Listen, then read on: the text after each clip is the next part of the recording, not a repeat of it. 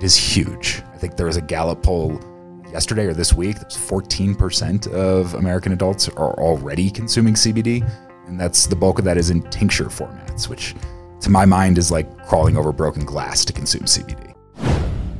This is C2C, where we cover innovation in the food and CPG business from conception to consumption. Welcome to the show, everyone.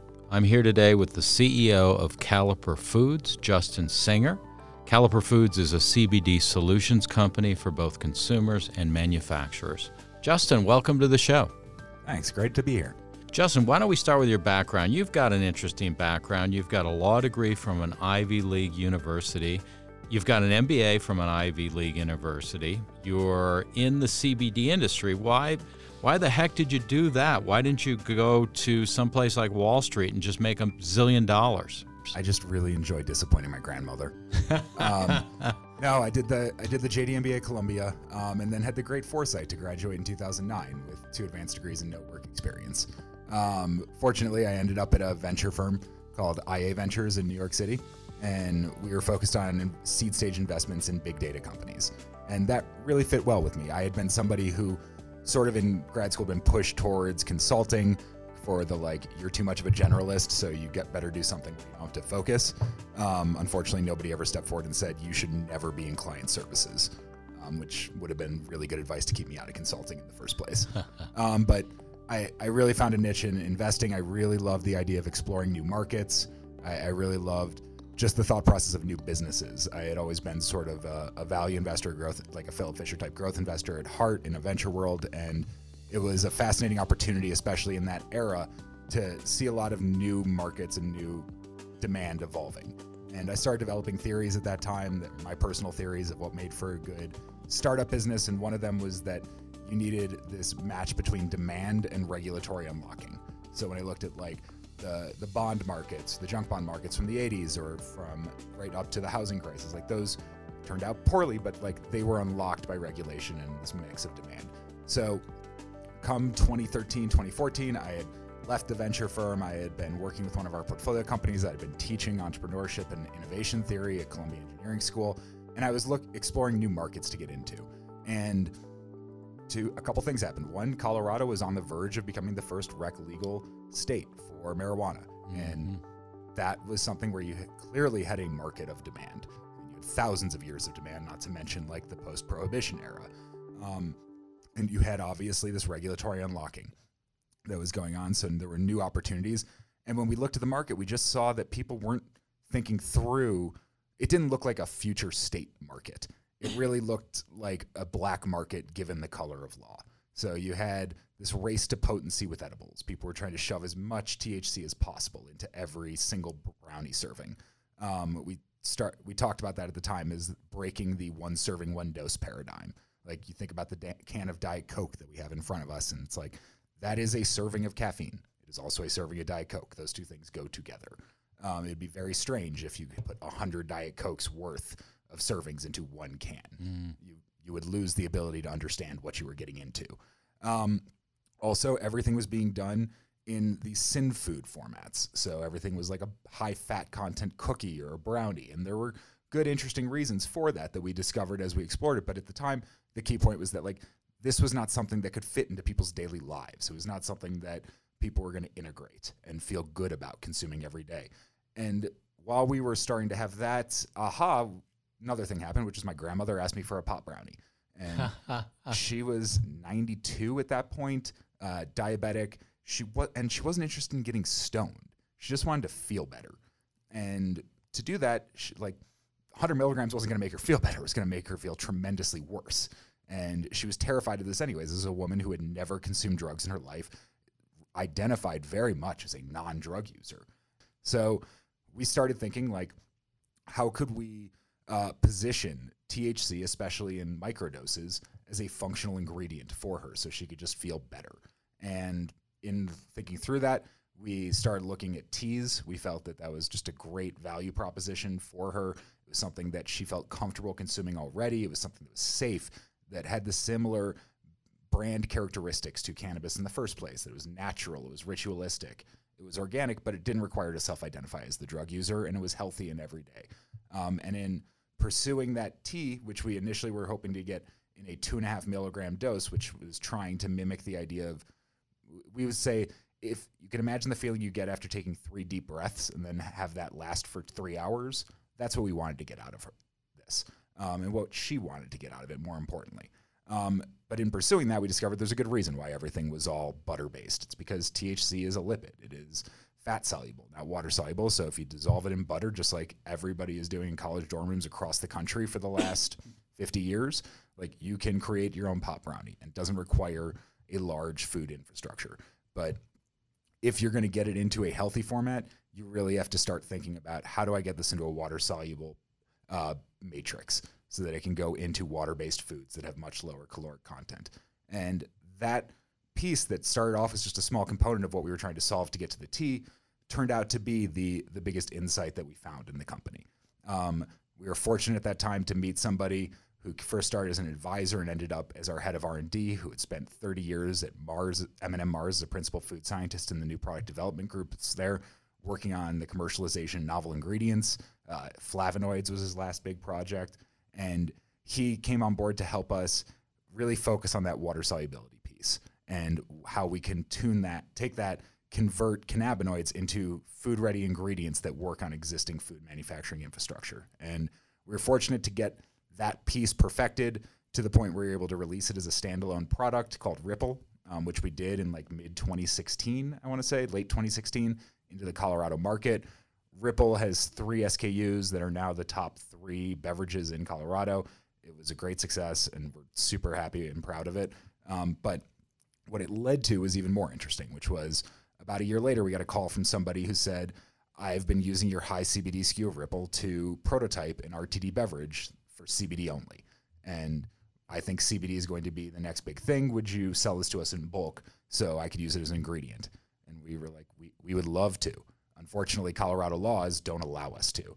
As a THC manufacturer, we were only allowed to sell THC products. But we felt that the opportunity was so great that it made sense to spin up a new business entity, spin up a new factory, build it out, and a whole new set of manufacturing infrastructure to provide CBD specifically. And in the time between those two things, we really became what we think of as a food company that specializes in cannabinoids rather than a cannabis company that's discovered food. And we've taken all the learnings that we've taken on the THC side, and now we're bringing them to the CBD side, where we've got a whole suite of solutions for food and beverage manufacturers who want standardized soluble CBD that can be infused on their existing manufacturing infrastructure. And then we've also are launching a consumer line that's focused on the same technology as the Ripple powder packets, but CBD only. Okay, so to back up for our listeners, you and I are both based here in Colorado, which was obviously a pioneer on the marijuana THC side. Your business kind of got launched into that, but over time you moved to the CBD derived from hemp side of the business, which is a smoking hot area now for a lot of food and beverage companies as an ingredient. Very much so, yes. And we were able to do that because we just viewed cannabinoids as a new category of functional ingredients. So the technology that we had worked on with THC was directly applicable to CBD. Mm-hmm. And we had even been working with CBD in the context of THC. But now, obviously, since the 2018 Farm Bill, there is the color of law with CBD. Even if we're still working out the details on the demand side, at least the supply side has really opened up. So we're just trying to build infrastructure. We try and remind people all the time, this is a nascent industry that is lacking the infrastructure that they're used to in food. And it's really important to pay attention to how it's being built and to get it built up carefully and in a way that can scale as people start getting onto it, because it is huge. I mean, I think there was a Gallup poll yesterday or this week that 14% of American adults are already consuming CBD, and that's the bulk of that is in tincture formats, which to my mind is like crawling over broken glass to consume CBD. So a lot of our listeners, Justin, are going to be in the food industry, the CPG industry, and they're going to be interested in the question, should I be adding CBD as an ingredient for my kombucha, my snack bars, my granola, my ice cream, which Ben & Jerry's has talked about, and so on and so forth. So can you take a minute and tell them about Caliber Foods' elevator pitch and what makes Caliber Food different from other solutions providers for CBD? Sure. So the B2B side of our business is really CBD solutions for CPG experts. I think this industry right now is rife with people who are just trying to throw CBD in everything like it's pixie dust. We fundamentally believe that CBD is a raw material. It has to be further refined. It has to be put into soluble formats. It has to be controlled for flavor, and it has to be standardized, tested, and shelf stability substantiated, the whole suite of tests to make sure that this is as safe as it can possibly be. All the things that the food industry is great with, but they sort of forget themselves when it comes to CBD. So you ask, like, should they be putting it into things? I don't know.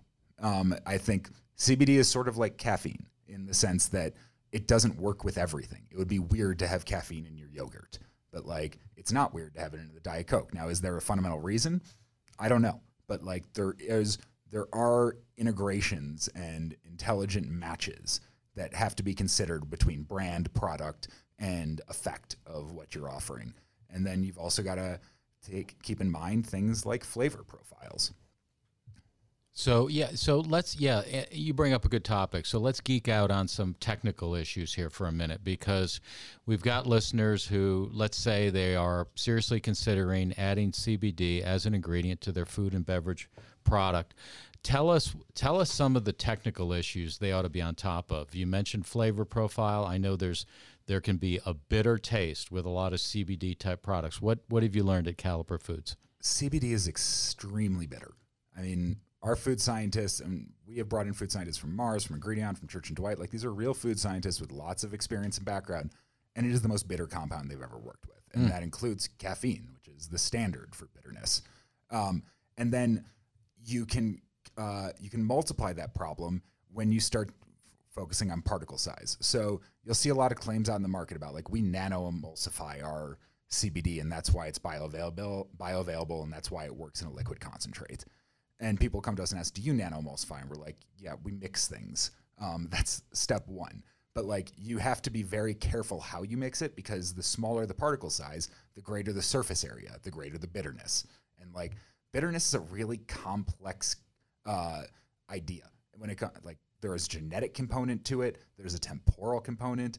Is it going to be early on your tongue? Is it going to be early in the flavor? Is it going to be lasting? Is it going to build? And then you're dealing with the fact that a lot of the best emulsifiers for this have their own bitterness properties and problems that you have to deal with. So you can attack it in a few ways. You can attack it through particle size control and just process control. That's always the preferred method because it has the fewest variables. You can also attack it through blocking and masking. That has its own issues, pros and cons. You can also, and when you mask it, you can do it with like a sweetness, or you can do it with a sugar. You see a lot of people just dumping sugar. Now, like, as an ingredient, you have a lot of options. And if you're a food company that's really sophisticated, you've got your own flavor formulators, you really understand that, maybe you just want the basics. You want something that's the vanilla compound that has nothing more than the process ready, the best process of CBD. But maybe you want some help with some extra sugar. You just have to think about your end use application and what's the right product for it. Mm-hmm. Yeah, a lot of our listeners are food scientists, food technologists, research chefs, so they're going to understand these issues associated with chemistry, molecules, flavor profiles, all that kind of stuff. So what's Caliper's spiel on this? Have you guys developed proprietary technology? Have you just spent countless hours figuring this out on how to get rid of the bitterness? What do you tell people? You know, it's a multivariate problem that has no easy solution. I think, like, the general rule in this industry is anybody who is selling you certainty, like selling you the idea that they have it solved, is lying. It is every time, it's like whack-a-mole. If you want to reduce your particle size so you increase your shelf stability, you're increasing your bitterness profile. If you want to put in bitter maskers, you're creating problems with the other flavor sets that you're working with. So what we have done, I think, is we just pay attention to it as a happy medium. Like, because we have this consumer goods background, and we know that everything we produce as an ingredient, like, we have supplied to ourselves to use as a finished good, and we have used as a finished good. So we have a very good sense of how to actually integrate this and what the drawbacks and benefits are of different tweaks that you can make. But at the end of the day, it's providing a suite of the correct products that match the application. So, like, if somebody came to us and said, hey, I've got a juice that I want to infuse with CBD, we would tell them, okay, we've got a couple different RTDs, liquid concentrates designed for RTD, and here's one that's got a little bit of an underlying sweetness profile that's labelable as natural flavors that is a good base product for you to work with because you've got this underlying sweetness in your product already. So this little masker won't even be noticed by your end user, but it will do a really great job masking that bitter profile. Now, if you come with like a mineral water or something that doesn't have that underlying sweetness profile, we'll have to set you up with a different product that maybe doesn't fully mask the bitterness, but tries to like massage it into more of a minerally taste. There are a lot of different options for how you can handle it, and I don't think there's one easy solution for it.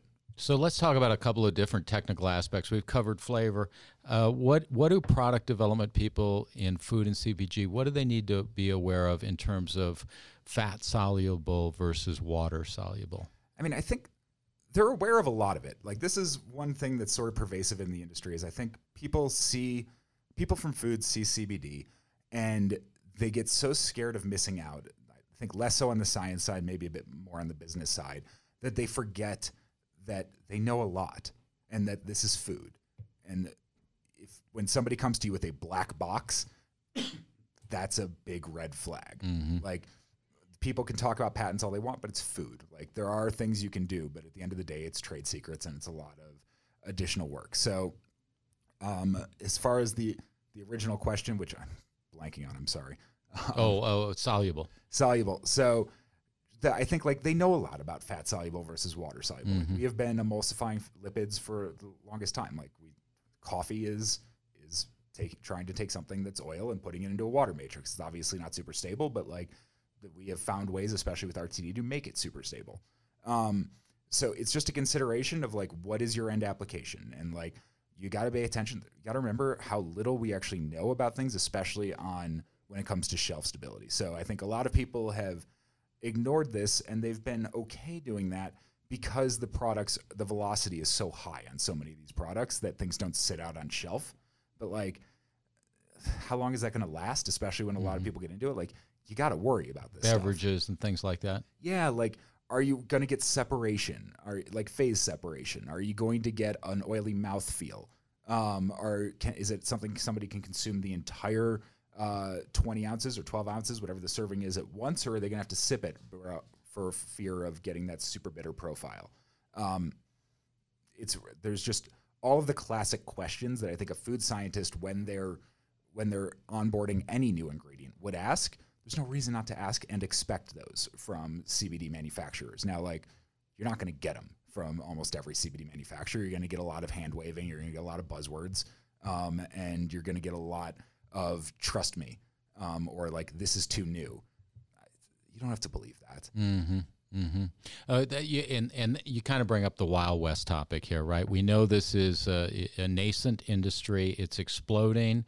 It has some gray areas of regulation. The Farm Bill did not answer all the questions. So what's your take on the industry growing up and professionalizing? Where are we? Is it getting weeded out? Not yet. I mean, FDA has to regulate, like, right down to how things are labeled. They have to regulate what is CBD. So there's an ongoing discussion of like full spectrum versus broad spectrum versus isolate. Yeah. Let's dig into that, if you would, please, because I think a lot of our listeners maybe have heard those terms, but they really don't understand what it means in terms of label claims and benefits and things like that. Yeah. So I personally think full spectrum is it's full spectrum is a word that is sort of like fruit salad. Like, what is a fruit salad? That's not a standard of identity. That's something that like a restaurant puts on their menu, and every week it's a different composition of what actually goes in there. That's full spectrum. Now, like, CBD in that analogy, and like this metaphor only stretches so far, so just don't take it too literally. CBD is like a blueberry. Like, that is a component in that salad. And like, one blueberry is, to a first approximation, the same as any other blueberry. Like, blueberry is blueberry, that's a standard of identity. Fruit salad, every fruit salad is different. Anyone who's had a fruit salad full of cantaloupe knows that that one versus strawberries is totally different things. And that's a real risk. So like, the concept of full spectrum is that you're getting a product that mirrors the whole plant's composition. And like, let's be clear, like hemp plants are fascinating plants, and like CBD is not the only cannabinoid by a long shot. Over 100, right? Over 100. So wouldn't I want that? Wouldn't I want full spectrum? Wouldn't I say don't take out the other 99? You might. So here's the thing. You absolutely might. The problem is that what those other 99 are needs to be consistent from batch to batch for you as a manufacturer to hold on to your brand promise. So there are really interesting studies done where like you take full spectrum from the same genetics, the same field, and the underlying cannabinoids change out over time. And that can happen through the cultivation, it can happen through the extraction, it can happen through the refinement. But at the end of the day, you've got this one bioactive that's standardized, the CBD content, and then you've got 90 other bioactives that are a rotating cast of characters that are completely uncontrolled. And in one of those casts, it works great for you. In another cast, it doesn't work at all. So people have laid claim to the idea that full spectrum is more legal than CBD isolate because CBD isolate is what the FDA gave new drug status to for Epidiolex. It's just not true. I mean, you think about it to like grapes when it comes to wine. How much do people pay for like that one row of grapes on the special vineyard? Because that is the super special one that really gets everything. It's no different. Like they're a plant, so like they express differently based on soil conditions, based on ambient conditions, all of that. So you will get a different compound every time. It is unfixable almost. Now, like what you can do, a lot of people have invested in, are distillation processes, usually using chromatography that tries to remove all the THC content, which, in my opinion, by the way, is the largest risk facing food and beverage manufacturers is THC encroachment. The 0.3%? Yeah, I mean, like THC and CBD, when they're in plants, they derive from the same other cannabinoid, CBG. So, like, as you raise the CBD content, you're also raising the THC content. And like, if you're a farmer, you want to maximize your CBD content because that's what you're getting paid for. Well, you also want to not let the THC content get above 0.3, else you got to burn your field, technically. Not that everyone does, but technically that's what you're supposed to do. So that THC content, and then when you go and extract it, you're going to concentrate that up so it's actually above 0.3% as an intermediate. So then you've got to take that and get it down. And how do you get it down to get the THC content out? Well, there's two ways you could do it. One, this is generally what's thought of as full spectrum, is you will dilute it with an MCT oil by a factor of 10 to get that THC content down below 0.3%. But then you've got a problem. Your CBD content is only like 2% at that point. And that's not really a usable amount. Like now you've got to add a whole lot of this extra product to get to that CBD target level that you want to get to. And that's a lot of adulterant to somebody's formula that they like put together and really care about. And there's a lot of flavor encroachment that can happen with there. So what people will do is they will fortify with CBD isolate. Well, now what's the point of not using CBD isolate? You are using it.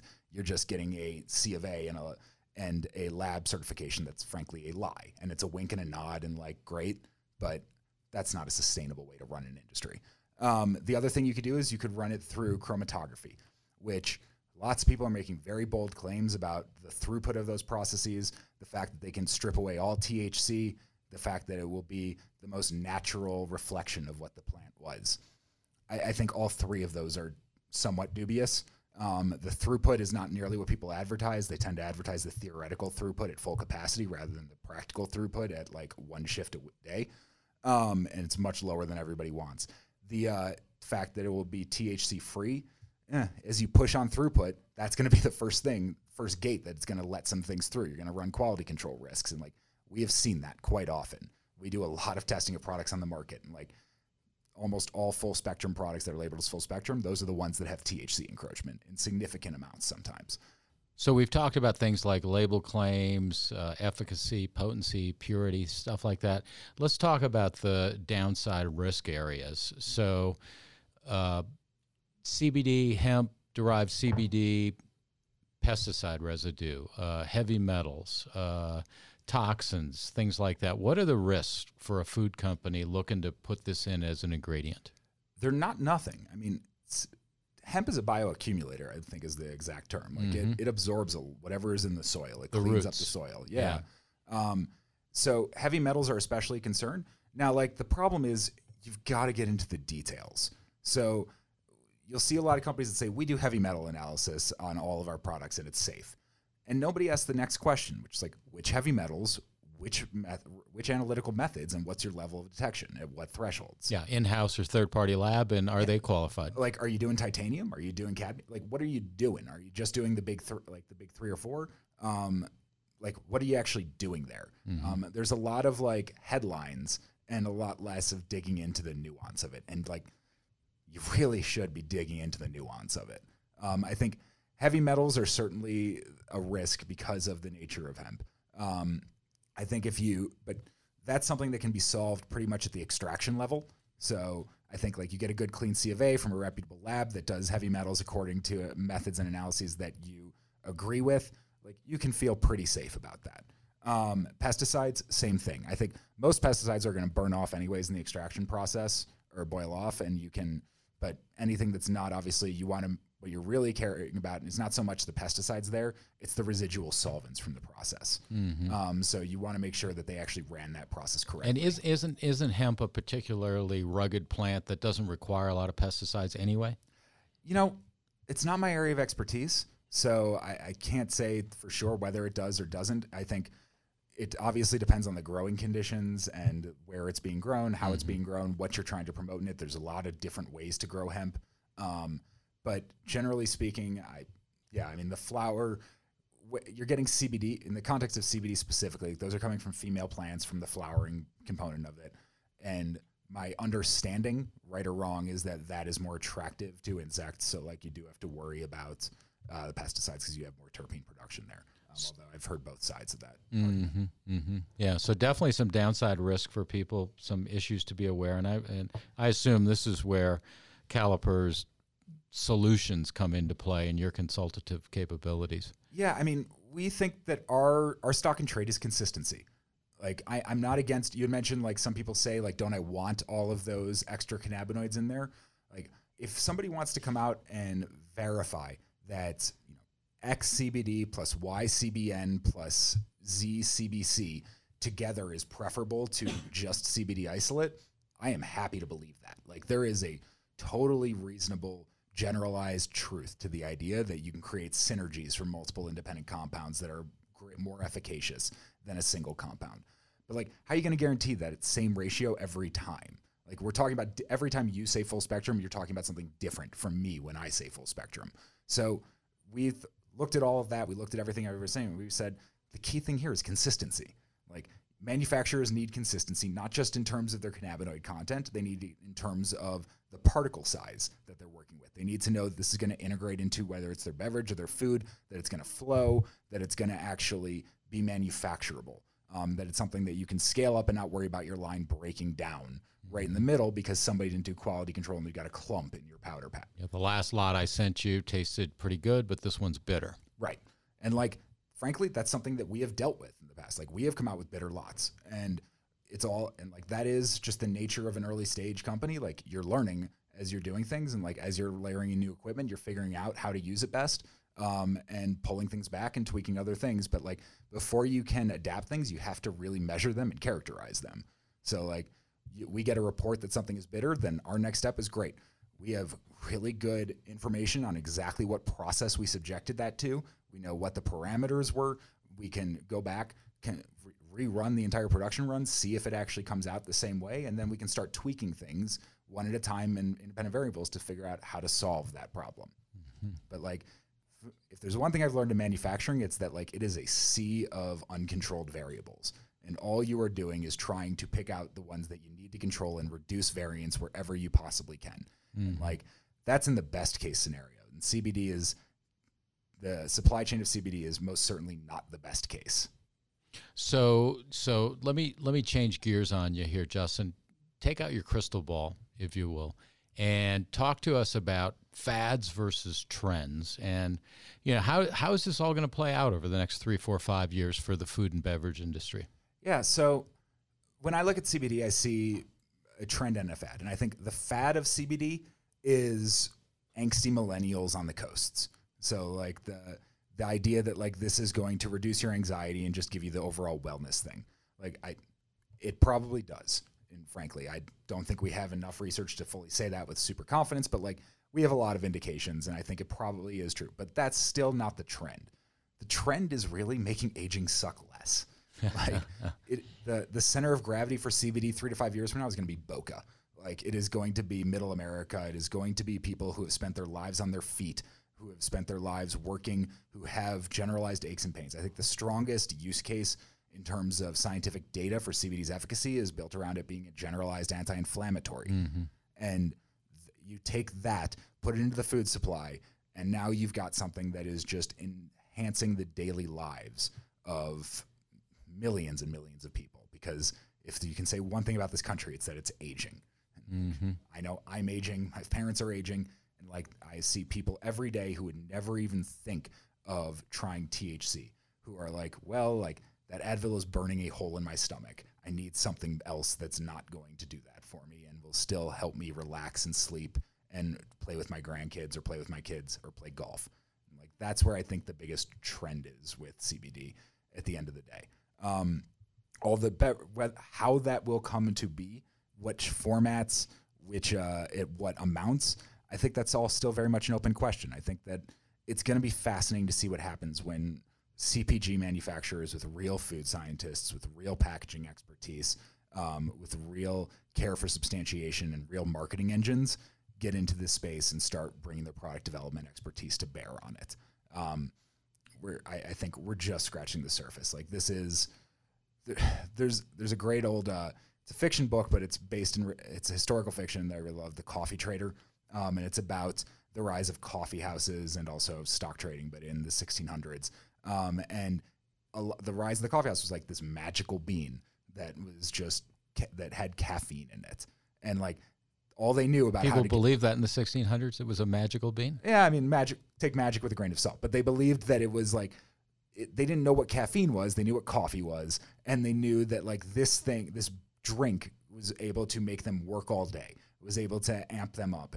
And like, they didn't really understand it. But like this was, you think back from there to like where caffeine is now, like how many different places it's put in, how it has been fit into our lives by marketers and manufacturers.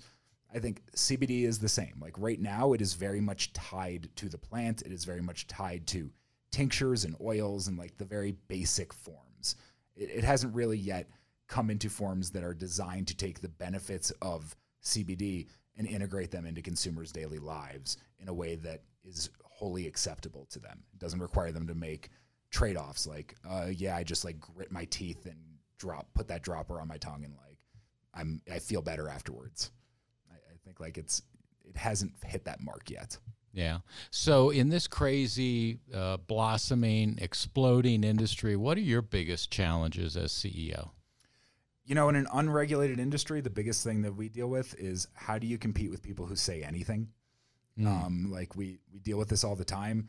We have set up our company to talk specifically to people who care about things like QA and QC. Like we've got a whole lab run by somebody who spent 25 years at Silicor and Eurofins as a lab director. That, in my mind, that is essential. A lot of people, they don't care or they don't want to do the work. They just feel like they have to move too fast. And they're getting pressure from above and they say like, oh, but like this other guy tells me that he can do X, Y, and Z. So like, and you tell me that X, Y, and Z are impossible and are going to be slow. But like, I got to believe this guy because I got to hit my numbers. So like they move really fast.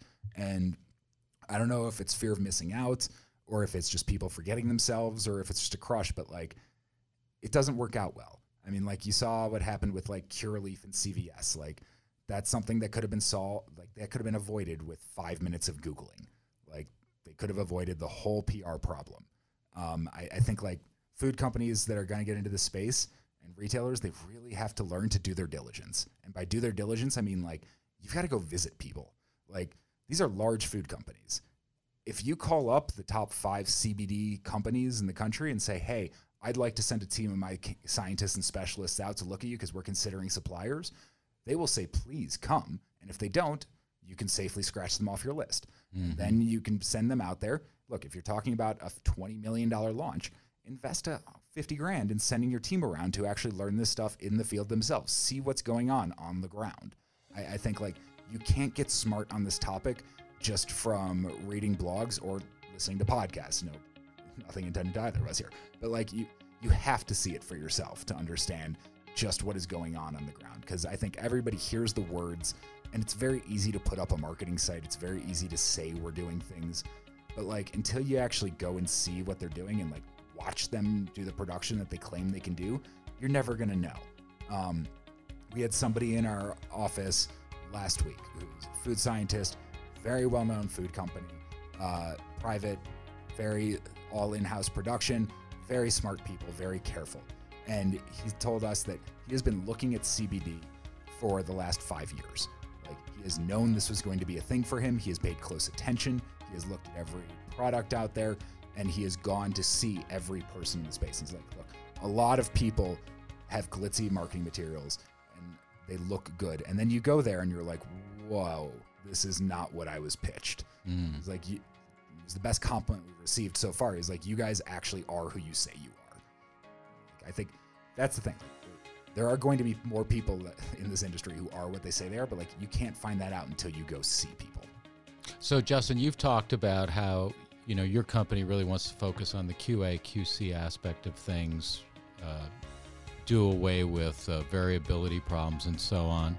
We've talked about labs and testing and things like that. What about audits, third-party audits? Are you getting audited? Sure. I mean, we just had our GMP audit, but like, and a lot of people promote that fact. I think GMP is good. It's obviously not enough. Like, I'll start bragging when we've got our SQF level 2, and like we're working towards that. And I think like the third-party private audit system, everybody knows the strengths and weaknesses of that. So you just can't take that as a mark. I think there are a lot of industry groups.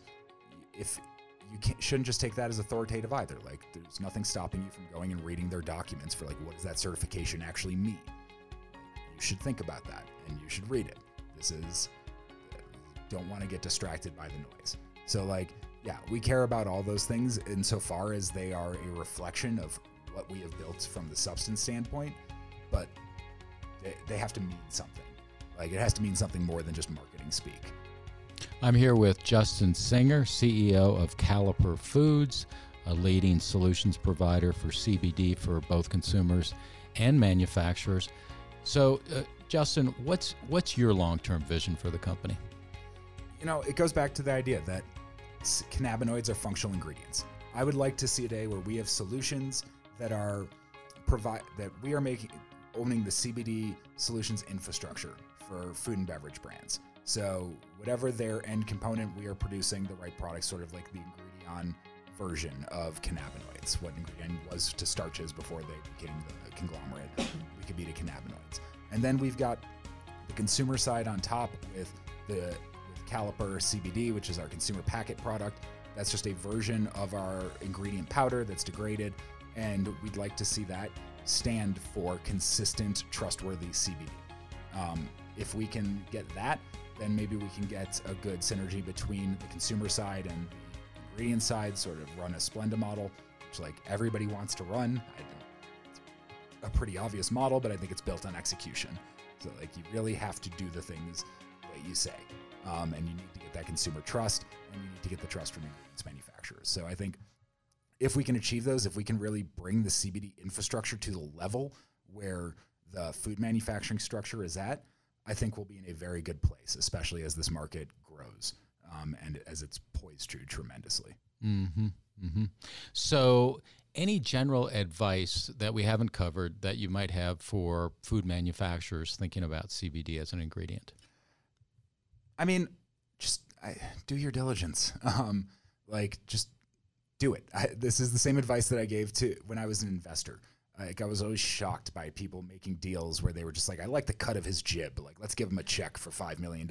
Like, no, you got to cut that. Like, you gotta get out and actually see this stuff for yourself. Like I said, it's food. It's not rocket science. If people are selling you a black box, they're lying to you.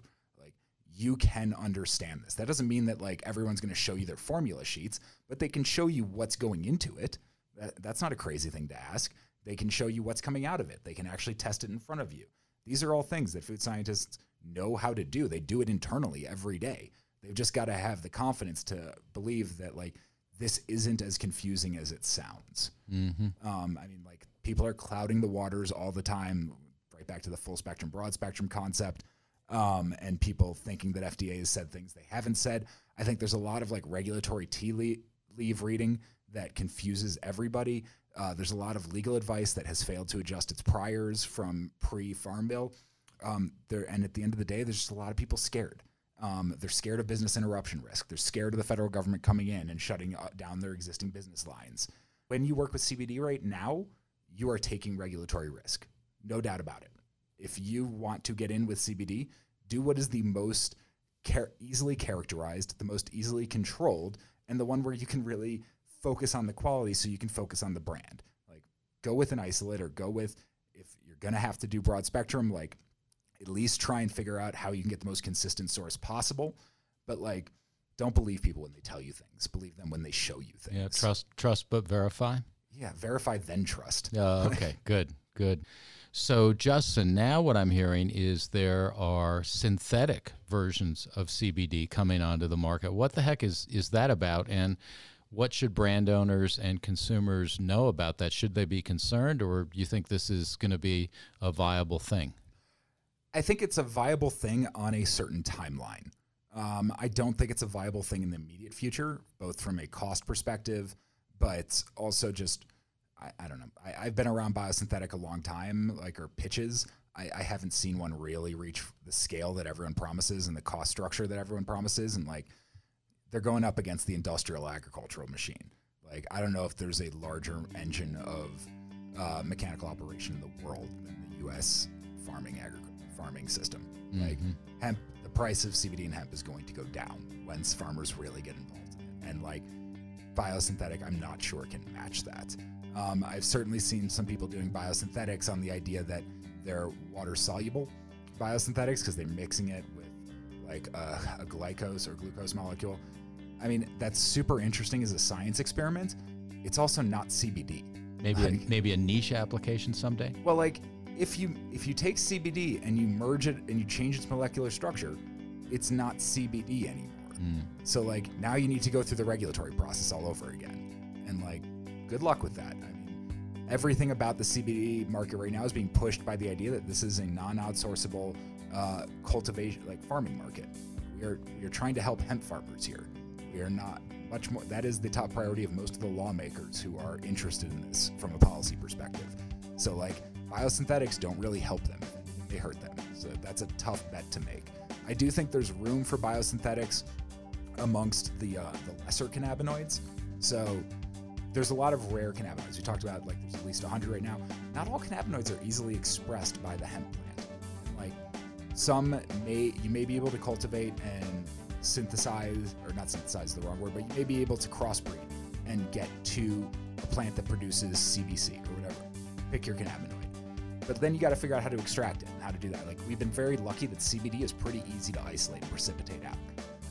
That will crystallize out. If you look at THC as just a comparator, THC doesn't crystallize. It's very difficult. You can't get a distillate that's above 85%, 85-90%. There's going to be other things in there. It's going to be molasses. So when we look at the synthetic market, we see sort of a similarities to the stevia market. So you had Reb A that came out of the stevia plant. It's easily cultivated. And you have more powerful ones like Reb M that generally come out of biosynthetics.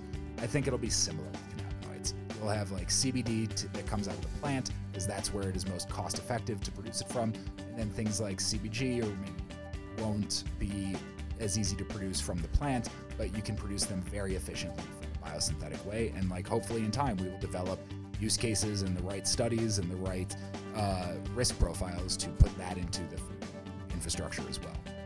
Yeah. Exciting time, exciting industry. I want to thank my guest today, Justin Singer, who is CEO of Caliper Foods. Justin, thanks so much for stopping by and talking to us today. My pleasure. Thanks for having me. Thanks for listening to C2C, where we cover innovation in the food and CPG business from conception to consumption. Just type the letters CTOC, no spaces, to find us on iTunes, Stitcher, Podbeam, and Google Play. This podcast is produced for informational purposes and does not constitute any scientific, legal, or medical advice. The views and opinions expressed by guests of this podcast are those of the guest alone and do not necessarily reflect the opinions and positions of the host or any other entity or organization. Listeners are encouraged to listen with an open mind and form opinions of their own.